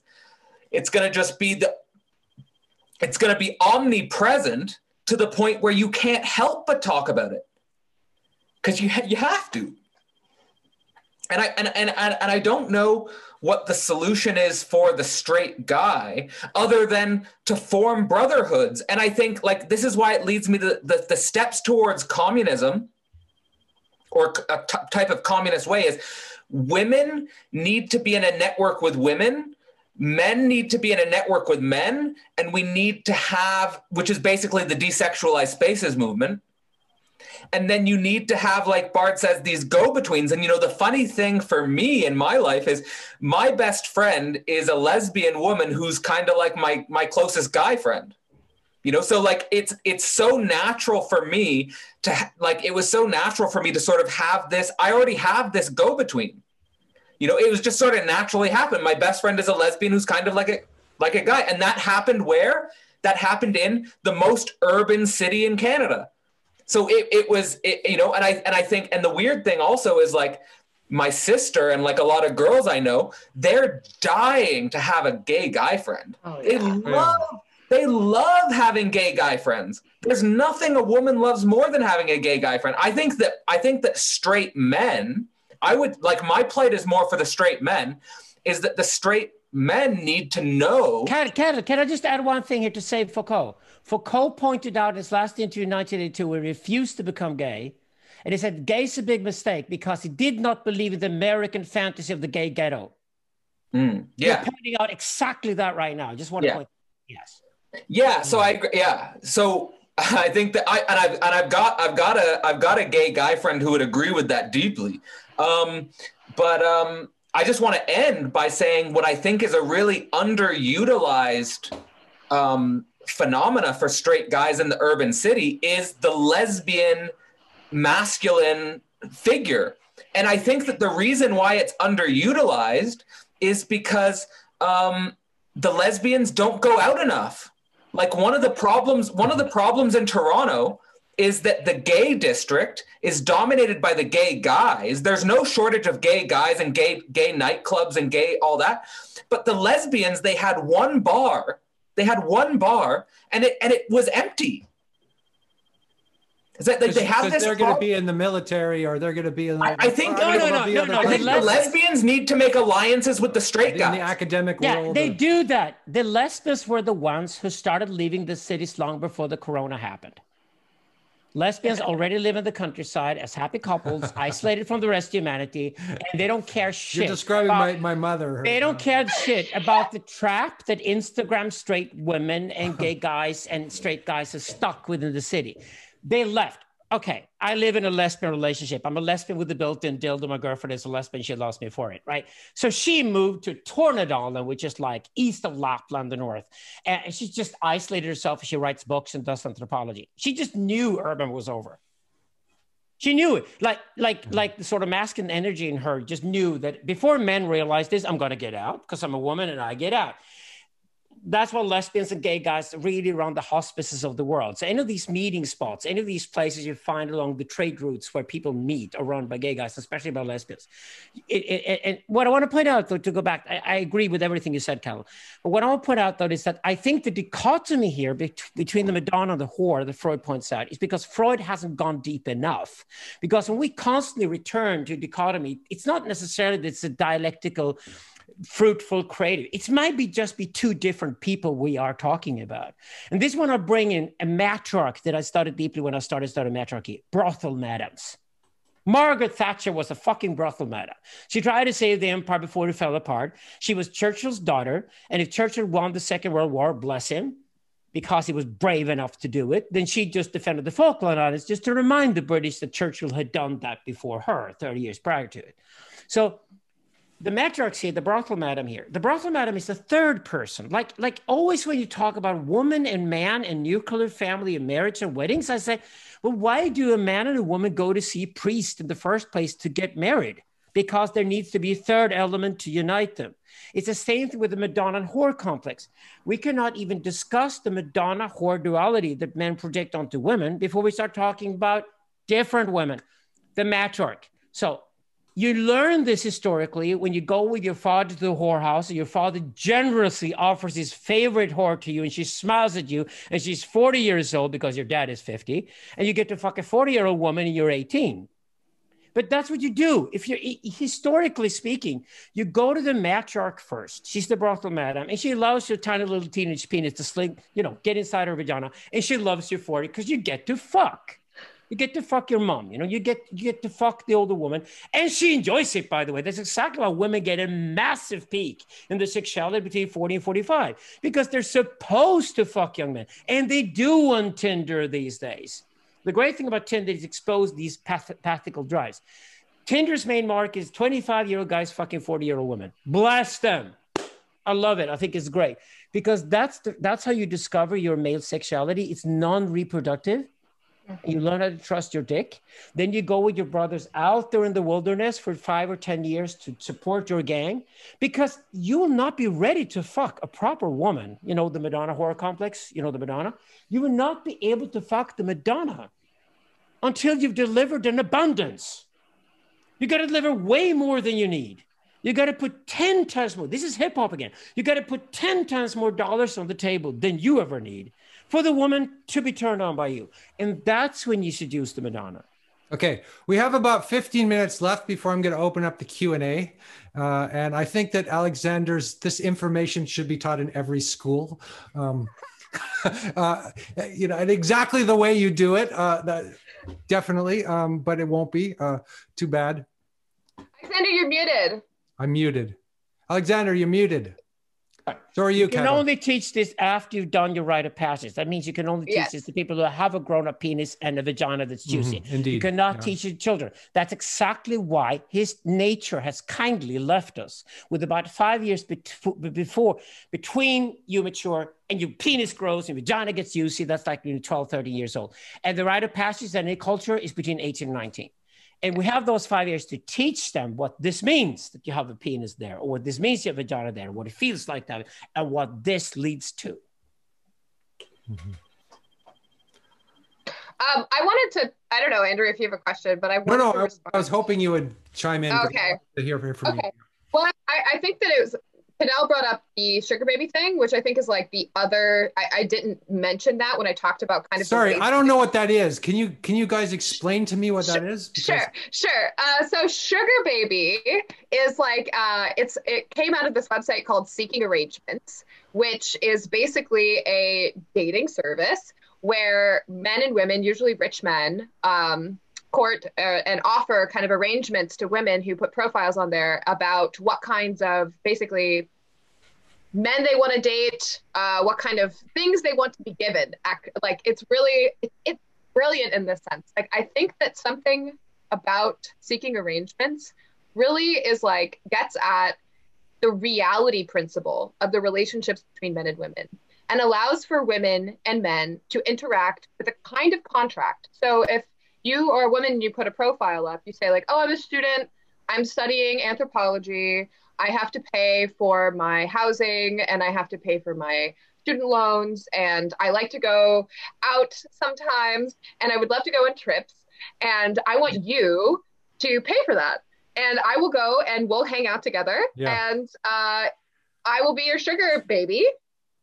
And you'll buy me nice things. Expression reality. You know? I love that. Well, it is in that beautiful place between whoring and like being a girlfriend. You know, it's like it and it really just gets at this like groove between men and women, where there is this like principle of arrangement that men and women have kind of figured out historically. And right now, because of the ambiguity and essentially a kind of lack of commitment, people are too busy, people have lots of stuff going on, and now women have their own ambitions. Like they want to get their degree, they want to pay off their student loans, they want to go build a business, they want to go see themselves be kind of phallic in the world. And a lot of these women, they're so pragmatic. They don't give a fuck about the fact that they're like whoring themselves. They're like, why do I care about that? I get to hang out with this like man who likes my affection, brings me things, takes me on these trips and adventures, appreciates the fact that I'm a woman and that I'm beautiful and that I'm intelligent. I mean, a lot of these women are women who are going to college. They're getting degrees. They're interested in developing themselves. And the other thing about these relationships is they also tend to have mentor-mentee dynamics as well. So it tends to be an older man who has like, but maybe a lot of them are in finance. A lot of them have very good connections to different kinds of people. So it's very pragmatic kind of choice to make, especially if you're a woman who's looking to climb the social ladder, which of course women are. Any ambitious woman who wants to be like a powerful matriarch is looking to climb the social ladder. And she's just using the tools around her to do that. And I think the thing about the sugar baby thing is I think it's like the most kind of like real, pragmatic experiment in this like all of the possible routes that this exploration of the dynamics between men and women can go, and the female sexuality, the relationship to the Madonna whore complex. Because I think the other thing is that women, and I can speak for this myself, something about the prostitute that is so alluring as a role. It's not something that is necessarily like repulsive. It's confusing. It's confusing because it's cast in this light, which makes sense within the context of a traditional society. You know, you don't want your women to become prostitutes, you want them to become mothers. And so you stigmatize prostitution, you stigmatize that kind of sexual relationship with men because you need a critical mass of women having babies or else you don't get the future. And you don't get children who are getting the kind of investment that they need within the family structure. But I think that women still kind of like, look at this thing and they're like, this is really interesting. What is going on there? What is this? What is this gaze? Like, what is this power? And there's been a divergence, you know, in history. You're either a Madonna or a whore and you can't go between. But the sugar baby thing is right in the middle. It's right in the middle. And so I think that that's a fascinating place to kind of study where people are being so fucking real about these relationships and dynamics between men and women. And they're just like letting them happen. And what comes of that? I mean, I think the way that you represented it as an epidemic, I think it is an epidemic and has some kind of weird, maybe implications for society in the sense that, you know, maybe people aren't actually getting married and having babies out of these things. But I also think that it's very interesting, especially within the complex of like the OnlyFans versus women who are like denying their femininity, dressing up as men, pretending they're men, and never having sex again. I think this happened because of cultural reasons, because I don't think a meritocracy is worth it being called a meritocracy until the prostitute can become the queen. Okay? That is possible in Russia and Brazil. Perfectly possible. That's what I love about Russia and Brazil. These are cultures where a prostitute who's beautiful and smart and clever, because it's survival cultures. And if you got a survival culture, then you could admire a woman for using her best assets at any given time. This is radical pragmatism. I'm teaching guys all the time that the male mind is stuck with ideals, but the female mind never is. To learn to know a woman is to learn radical pragmatism. This is what we mean when we say that women are nature and nature, whereas men are nature and culture. It's radical pragmatism that brings women there. Okay. And what's interesting here, what exposed this, and I think kickstarted it, but people don't even know it, was Melania Trump. Because Melania Trump is Slavic, comes from Croatia, married a guy who's had his best days, but he was funny and quirky, and he delivered both fame and money, means he both delivered capitalism and territorialism. She married him, and she got a bunch of gay guys to make her look her best at any time for 4 years. Okay, she's probably tired of it. She's probably retired now. But Melania Trump brought something incredibly important to Western culture, to Europe and America, with his snobbish attitude against prostitutes. I'm sure Camille Paglia is going to write a love piece eventually towards Melania Trump, because she didn't even know this. She had no idea that America and Western Europe would sort of stigmatize the prostitute, because ugly women got to the forefront of radical feminism. The beautiful women sort of stepped away, like Camille Paglia says. It's just like the gay movement. When the ugly guys took over, they destroyed it. When the beautiful gays who died from AIDS disappeared, the ugly guys took over. That's the problem with the LGBT movement. And we need to restore it to putting the great looking, fantastic, smart gay guy at the front of it, or the gay, smart, shamanoid tranny at the top of it, and be heroic again. And the same thing goes with feminism. And I think Melania Trump therefore disturbs radical feminism and woke culture enormously. This is why they went after Donald Trump so heavily. They really went after Melania, because Melania is the ultimate sugar baby. She was in the White House as a sugar baby. She wasn't Michelle Obama who tried to overdress herself to look decently, nice and be smart and all that, be the college girl. But Melania Trump was exactly all these things. And she's incredibly powerful in presence. And this is what I tell the guys when they project idealism onto women and they go into the Madonna whore dichotomy. And I said, no, don't believe the Madonna whore dichotomy. It's culturally specific. It's not universal. That's why you can get around it. You can understand that during her lifetime, a woman will go through certain things, and she's very pragmatic. And for all the right reasons, within her sort of intrigue-driven world, she will maximize her opportunities. And she should. And that is where these young women come into the picture. I think bringing oligarchs and beautiful wives to the West is the best thing we could do right now. I think it's incredibly liberating, and it exposes the hypocrisies of the current American, Western European sort of where it's stuck. Okay. So Raven looked just completely wrapped by what you were saying. And I mean, Cadell is like he's like a stone wall. I don't know what Cadell's thinking. So we have only 3 minutes left before I'm going to open it up. So I want to hear what the stone wall has to say. That's not a reference to Stonewall, but anyway.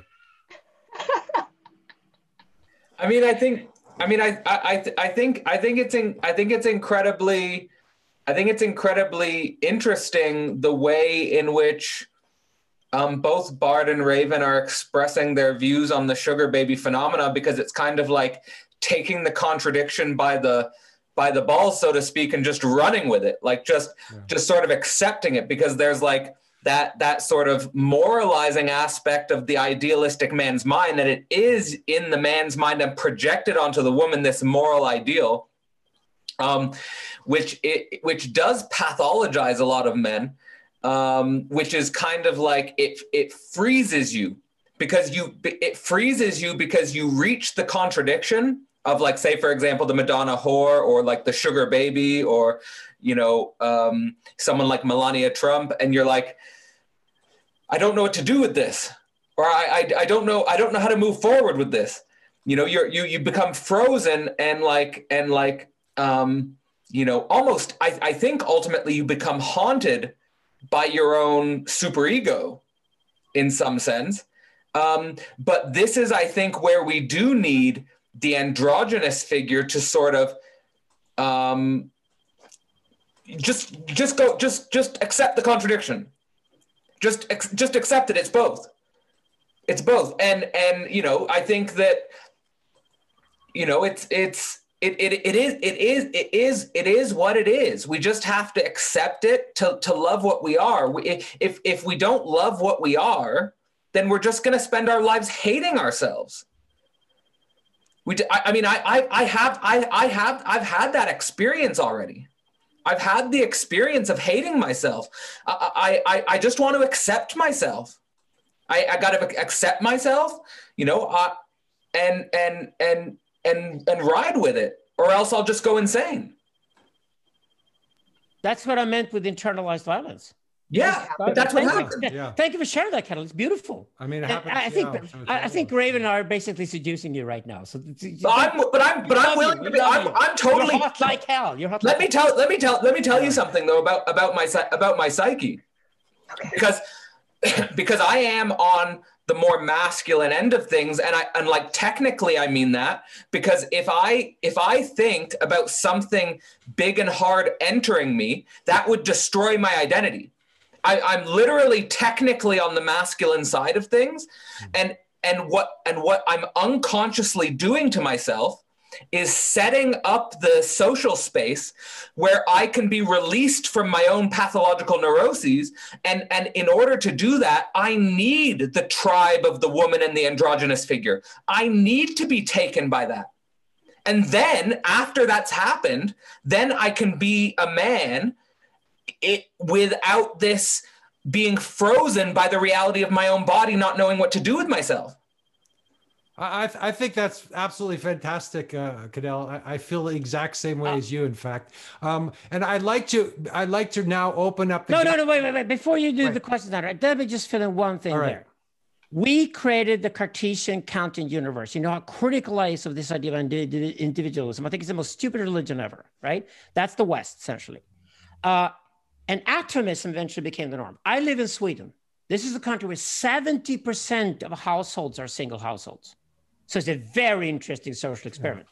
Now, how do you think wins if you got a society where women live alone and men live alone? Women beat the shit out of men. What the women do, because it's the travel map the women got, is that they live in the city, they got 2-room apartment and a dog. And they date any guy they want, and they date the hot guys on Tinder that come straight out of the forest and are hunky and big dicks or whatever. And then they straight the gay, you know, the guy with all the money and twice their age, and they play Russian oligarchs and sugar babies, right? This is what they do because they think, this is mental, they think of their home as the entire neighborhood. They think of the bars and the cafes and the shops and everything there as theirs. These shops and things are full of women and gay guys. They shoe shops, they're cafes, the restaurants at night. And they're perfectly happy to live in this environment. As long as they got a job to go to during the daytime, they're happy. What do men do who live on their own in urban environments anywhere in the world? They lock themselves off in an apartment at night, jerk off to pornography, play computer games, and hate themselves. Yeah. So I teach these guys, you cannot, because you think that small apartment is your home. It's not. You got to live with other brothers to begin to break out of that loneliness because you can't handle it.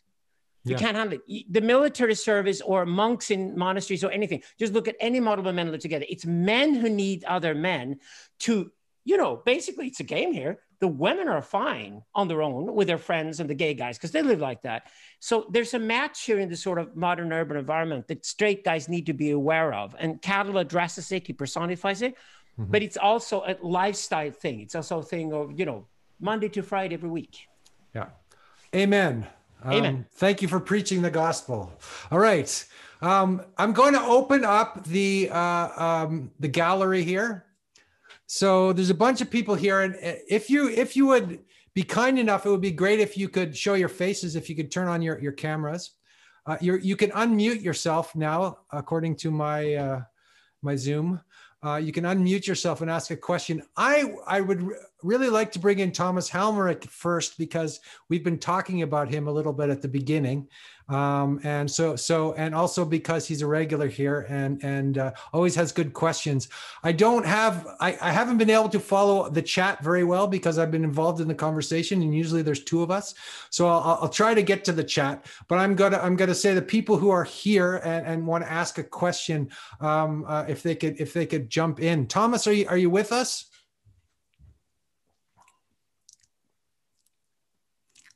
Maybe Thomas is off smoking a joint or something. He says he has no questions.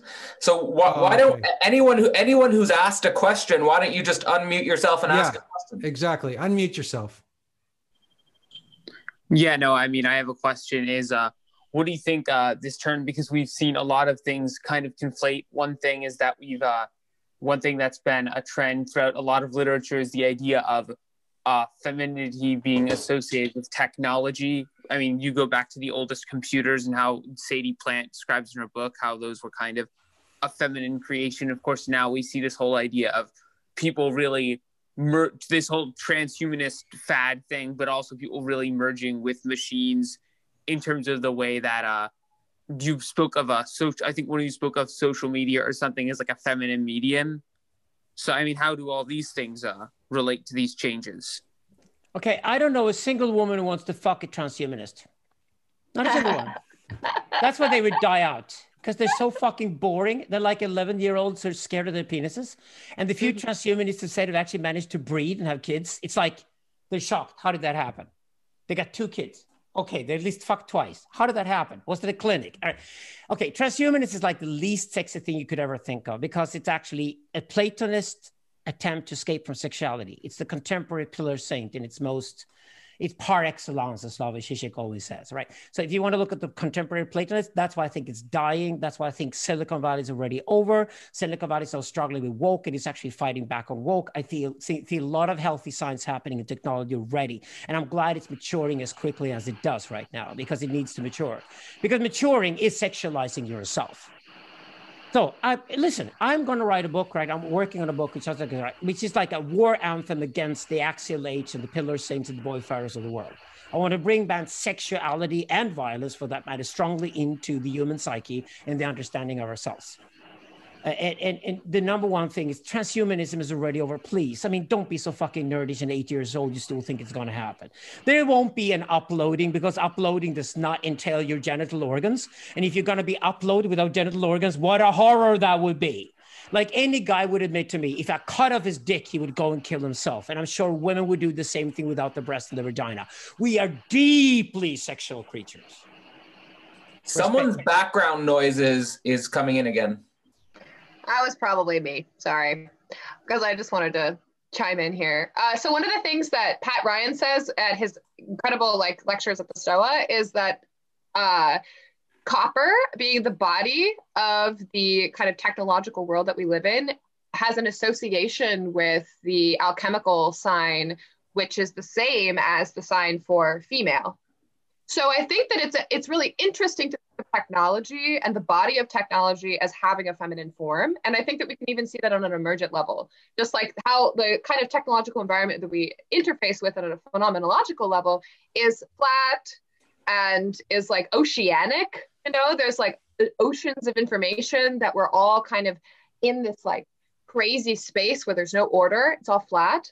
And I think this is why, you know, Bard brings in the phallus, right? Because we need to order ourselves within this technological environment that has this kind of feminine form to it. So I think use that principle, the understanding of technology is kind of arising and coming into being through the body of this like feminine force, which is copper. And, you know, copper has this great kind of pliable characteristics. It makes sense since it's associated with femininity. And then we have McLuhan coming in and talking about how like the kind of electric age has these like really quickly moving feedback loops that allow for this like interaction and this intimacy and this breaking of distance. And that creates the global village, which puts us right into the center of the town square, like Bard said, where all the women are watching and everybody's starting to get into everybody's business. And of course, that's what we're seeing right now. And that's why, once again, we need to bring in the Bard absolute, right? We need to be like, sorry, we've closed the doors. We are not letting you in. You cannot see what we're doing in here. And we are building our we're building our phallus, right? So I think that it's interesting to look at the medium of the internet and our communication medium as such in the form of the feminine, and then bring in the masculine principle and think about that as being our kind of route into the future and the possibility of ordering this like oceanic mess that we're in. And I wonder about sexuality as a way of an experiential way of getting an intuition for this kind of thing, which is why I think you're bringing up the transhumanists as being like totally like veered off in the wrong direction, because they're not engaging with sex. So they don't have this intuitive understanding of the mercurial force of the woman, right? Like the fact that when you're engaging in courtship, everything is constantly changing. Your ideal shifts as you get closer to it. It actually distorts and turns into something else. You realize the thing that you've desired is not the thing that you have. And so there's all of these intuitive things about reality that I think come from exploring the sexual dimension. And that absolutely relates to engaging with women. And you have to do that. You have to engage with this, like the quality of femininity. And that means both men and women themselves dealing with this quality. And that's why I'm like so radical about people getting into sex. like have sex and like figure out what that's like, because you're really dealing with all of these shape-shifting forces, and that gives you a great intuition for how to engage in this world that has all of these principles acting, that you need to kind of have this intuitive nature to, and maybe it's intuitive to me because I'm a woman, but I could just add to that technology is ultimately the male-female envy. So the ultimate matrix or mammal envy, remember that two women, female genital organs, matrix mammal, only one masculine is phallus. So this is the envy. So women give birth to children, reproduction. So men dream about giving birth to technology. So the first way is that men play magic tricks to women, and the women laugh, and then they get to fuck the women. That magic has to eventually become something, and that is eventually when we move from yesterday's magic is tomorrow's technology. That is civilization itself. So men dream about creating technology, but just like a woman would prefer maybe to have a son if you ask her, and then love having a daughter when she gets it. It's the same thing with men. Men love to think of technology as giving birth to a son that will survive him. But when technology turns out to be feminine, men love it even more. This is exactly how sexual difference actually plays out. So if technology is what men create to impress women, it's kind of how they give birth. Their ideas materialize. The technology is materialized ideas. Mm-hmm. I can also sort of build on that, actually, because one of Lacan's hypotheses of the symbolic order is that it's structured by what he calls the missing phallus. That there's the man it's based on this distinction that's present in Freud of the distinction between having a penis and not having a penis. It's sort of the absence of the phallus. That it's not that man has penis and woman has vagina. It's man has penis, woman does not have penis. So it's the presence of the absence of the penis. Man basically is what he's neurotic about in his ideals and his moralization is basically finding this other phallus, like finding the missing phallus. And I think that this could materialize as technology. That technology is the way man tries to find the missing phallus. That's why, like, for example, like why do we build a rocket ship to go to the moon? Because men who are disconnected from this reality are unconsciously driven for this missing phallus. It's not because they're actually any point of going to the moon. It's because they're unconsciously pathological. And the same thing for the silicon tech transhumanist culture. They're also looking for the missing phallus. And that's why in the modern science fiction universe, what you're seeing emerge as the dominant theme for the transhumanist movement is basically the emergence of the perfect other, like for example, the movie Her, Samantha, or for example, Ex Machina, where basically what you're doing is you're building this perfect other that would manifest, and finally you would be able to interact with the missing phallus. So this fantasy is reemerging, and I think that you know, how this plays out in whatever metaphysics we're developing here with the intellectual deep web is, you know, I mean, super interesting open discussion. Yeah, like you never see robots, like AI robots, that are men. They're always women. They're always women. Nobody wants to look at a male robot. They just want to look at women. I mean, it's amazing. Like, I think that it truly is a kind of feminine takeover that we're seeing with the internet. Like, well, I guess female robots are domestic in some way, and then male robots are off, you know, fighting wars or something. But there's nothing aesthetic about a male robot, right? Weird, you know, metallic kind of thing. Yeah, nothing aesthetic about it. It's even worse than that. The Terminator was for kids, but Alien was for grown-ups. So it cannot be interesting unless it's a female body to see the grown-up in it. But what I'd like to add to what Carol just correctly said is that there's the opposite one, and that's the search for the mamilla.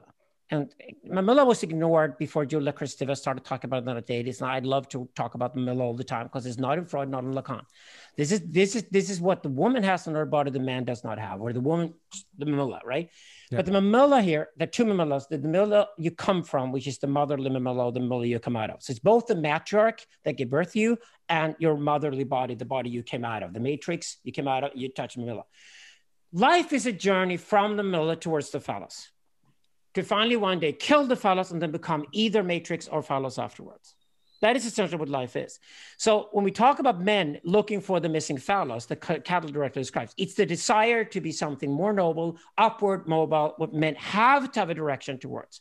In contemporary society, when we try to kill the phallus, that men get completely freaked out because they're not only looking for the missing phallus and then they fuck the woman and they have to look for it again and again and again, but it's also that the phallus they're looking for is vision and direction to somewhere to go. Where do we go next? What kind of religion do we have?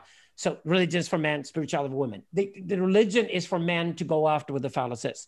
But for women, this is also interesting because women, that means they look at the men who go towards the phallus, they join them in, you know, they hug with them and go in and they go on towards the promised land. But the women then deliver the mamilla. And here's what's so key. What's key to this is that the brothel madam, again, is the key between the original mother and fucking your mother. So you fuck the brothel madam or you fuck the older woman, and then you go into a full-on relationship with the Madonna woman who might be the mother of your children. When you go into that relationship, which is secondary and comes afterwards, when you go to that relationship, you're going back to mamilla. You sexualize mamilla. And hey, you're going to fight with your own fucking kids about sucking that tit on that woman's body. But it's not going to be your mother's tit. It's so interesting that Kristeva exposed this in the 1980s. There's something eerie about a tit that looks like a mother's tit that you sucked because you had to turn around when you're 1 year old and hate the thing you love the most in life. This is the objectPTR that looks for everywhere, that we look for, the object we look for everywhere. So what I'm doing in my work is that I'm discussing the mamilla as the object we're missing and looking for all the time. So we can go for phallus as the project we're missing and looking for all the time. We do the both the men and women. We do the both the men and women. We're looking for the phallus to give us the direction of where to go. And the women look for the men to do it so they can join in. That's why the heritage is always on the men's side, and the hierarchy is supposed to be male. So the women can join in and play their part and get their share out of it. But the women are then offering the mamilla back to the man of the sexual act. So it's between phallus and mamilla all the time, not phallus and matrix. Sexually, we're between phallus and mamilla. Okay, was it Weston who was asking the question, or because I think you have a follow-up, right? That was Hal, but Weston also does have some questions. Oh, okay, thanks. Okay, Hal, is there anything you want to just respond to before we get to Weston's question? I mean, not anything particular. There was a lot. I was both looking for and not looking for. But I mean, I think, in terms of like the phallic or whatever, I mean, you see like that whole idea of like men creating machines, men creating like buildings. Of course, you think of Trump or something like that.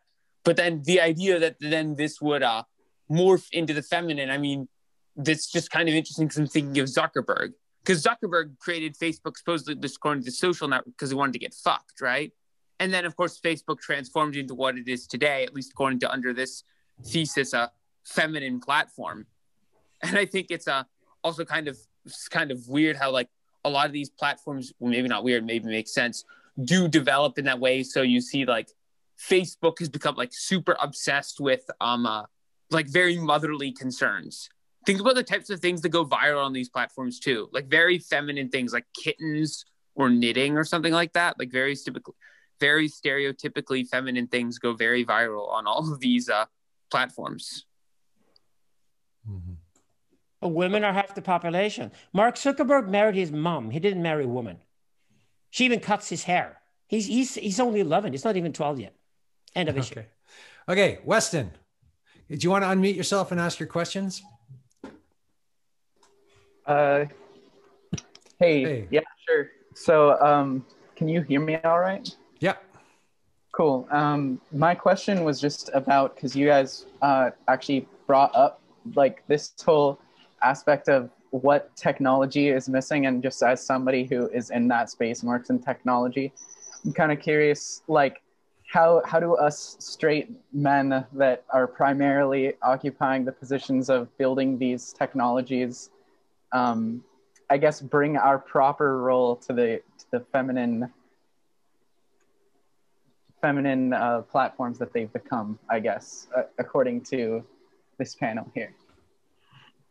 I'd just like to hear some of your thoughts, or maybe also clarify whether or not you guys as a panel are saying that it is too feminine or whether it's too masculine. Because I think the one thing that we're all clear on is that there's obviously something kind of wrong or missing about the way that we're doing technology and communications, I think, because I kind of tend to think about technology as it goes into the future as like our primary means of communication. And obviously that's been kind of I want to say more that clear because of the pandemic. Okay. I don't think. Hold on. I don't think that I'm saying that these networks are masculine, too masculine, or too feminine. I think the critique is that they're too boyish and immature, and that there's not a proper masculine and a feminine, and that maybe the masculine is involved in the engineering and creating the container, and then for the feminine spirit to enter, and maybe there's a dynamic there. But I don't want to,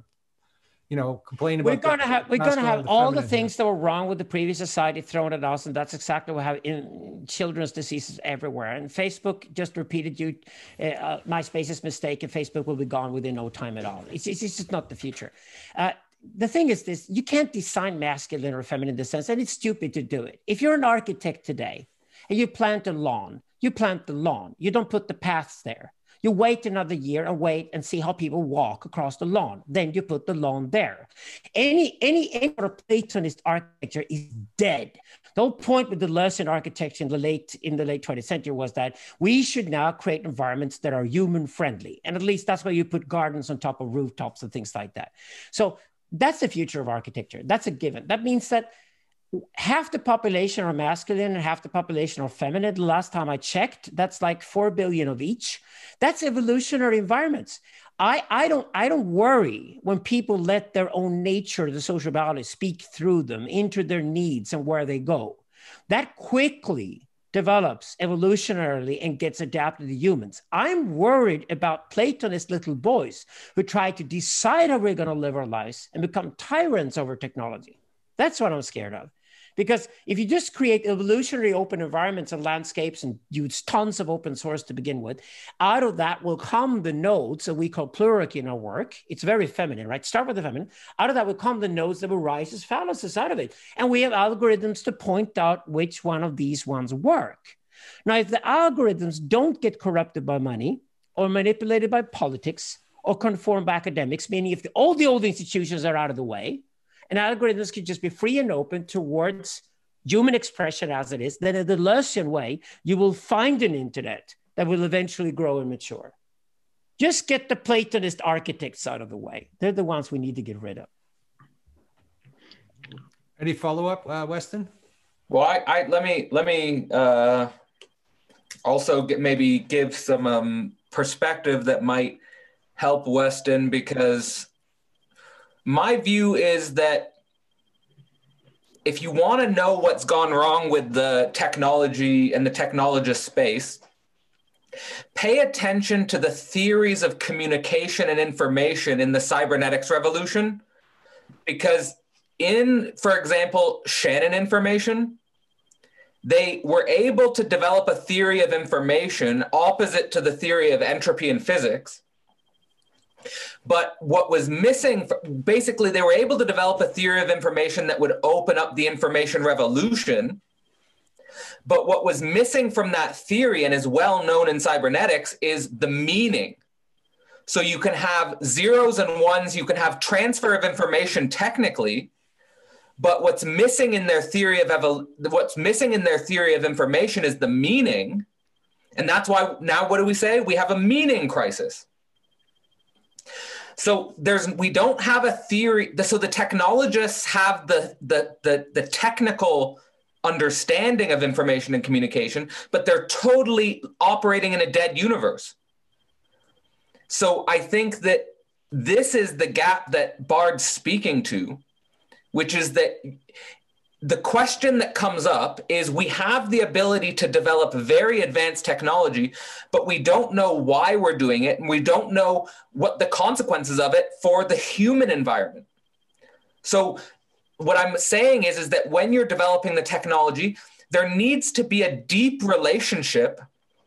And this we saw at the manifesto leadership meeting yesterday.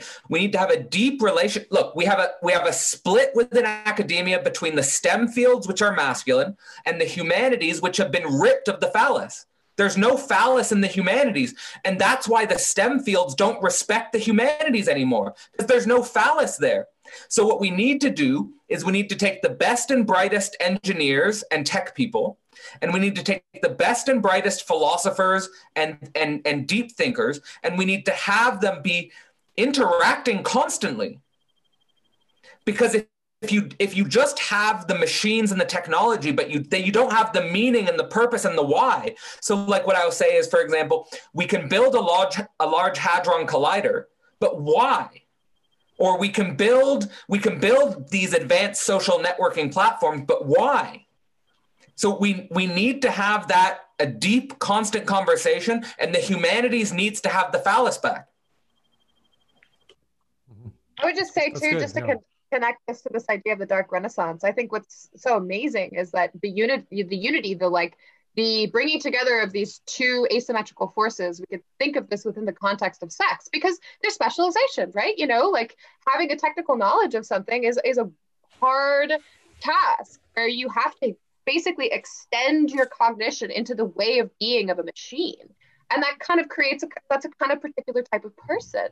And then the people in the humanities are extending themselves into this organic realm, you know, where they're working with myth, with all sorts of things that cannot be, you know, you need membranics essentially to like understand what's going on within the realm of human beings. You need emergence, you need to understand complexity, because these are things that cannot be definitively divided. They're all interconnected, and we're seeing ourselves, and even in this conversation, you know, turning things, pulling out and emphasizing one aspect of something, but it's still stuck to this other complex, this like whether or not it's trinity or it's a paradox or a contradiction.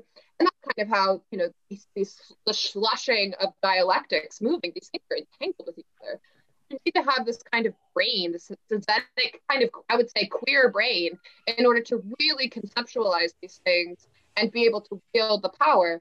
And unity of these forces, like the bringing together of these things with the phallic gaze, with observing that which people are not brave enough to see and to confront and talk about, that is like has the possibility of creating such an incredible scene and bring forth this like dark renaissance that's technological, radically technological, and also phallic, and also rooted in the deep understanding of human beings. And the three sexes that you're describing, right? The need for all three of them, right? You know, this triad seems to be in the humanities. It might be overweighted in, you know, in the feminine, and so, on some level. But you know, a lot of artists have been sort of bisexual anyway, and so there is a queer aspect to probably the humanities, which is less present maybe in the technological world, but then all these realms could use all of these three elements. That's what. Yeah, the thing is that the shamanoids are here, and we're hearing the people, and they be called in, and we're all part of that. But we don't want to be role models for anybody. That was the big mistake after 1945, because after the phallus disappeared and there were no male role models around at all, then the men started mimicking shamans. And young men are not supposed to mimic rock stars who go and kill themselves on drug overdoses when they're 35. Okay, in my world, to kill yourself on a drug overdose at 35 is normal. Perfectly normal, to be even cherished, right? That's my world, but not a world for a guy who goes towards a mortgage and want to get married and have 3 kids. That was Camilla Pagla's prophetic point all along. I'm not here to be a role model. That's why you and I, Andrew, and Thomas talked a lot about the difference between Sutra and Tantra, because Tantra is essentially just an environment where it's impossible to mimic something. You have to invent who you are. But that's the art. That's the art. Not all people need to go. Art world now. Artists need to go there, certainly, because artists need to move into the shamanoid androgynous, or as we call it now, queer sphere.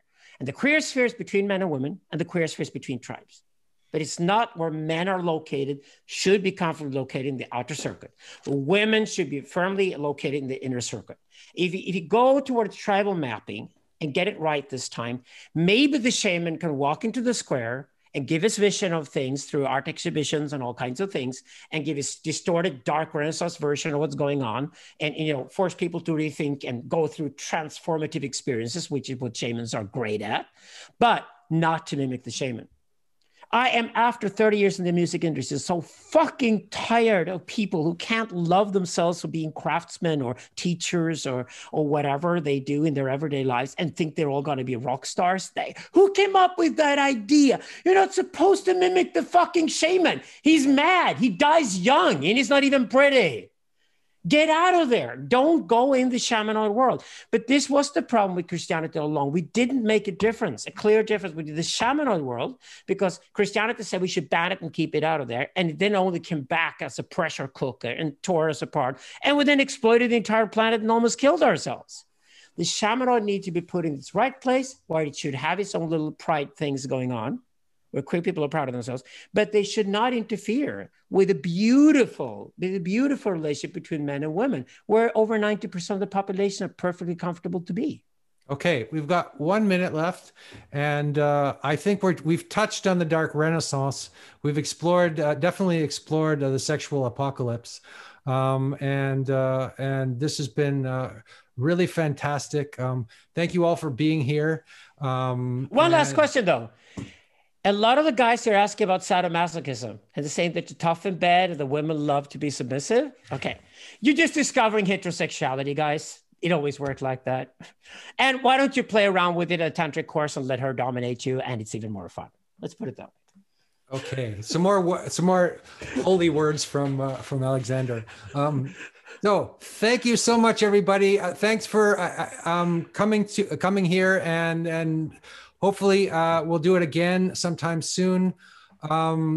Please check out all of our lectures and series on Parallax. Parallax is growing. It's developing. We're developing. We're concretizing our ideas and working on it. And we appreciate any kind of help if you want to join Patreon and all that sort of thing. Thank you so much. I guess vivre the Dark Renaissance and the sexual apocalypse. Take care, everybody.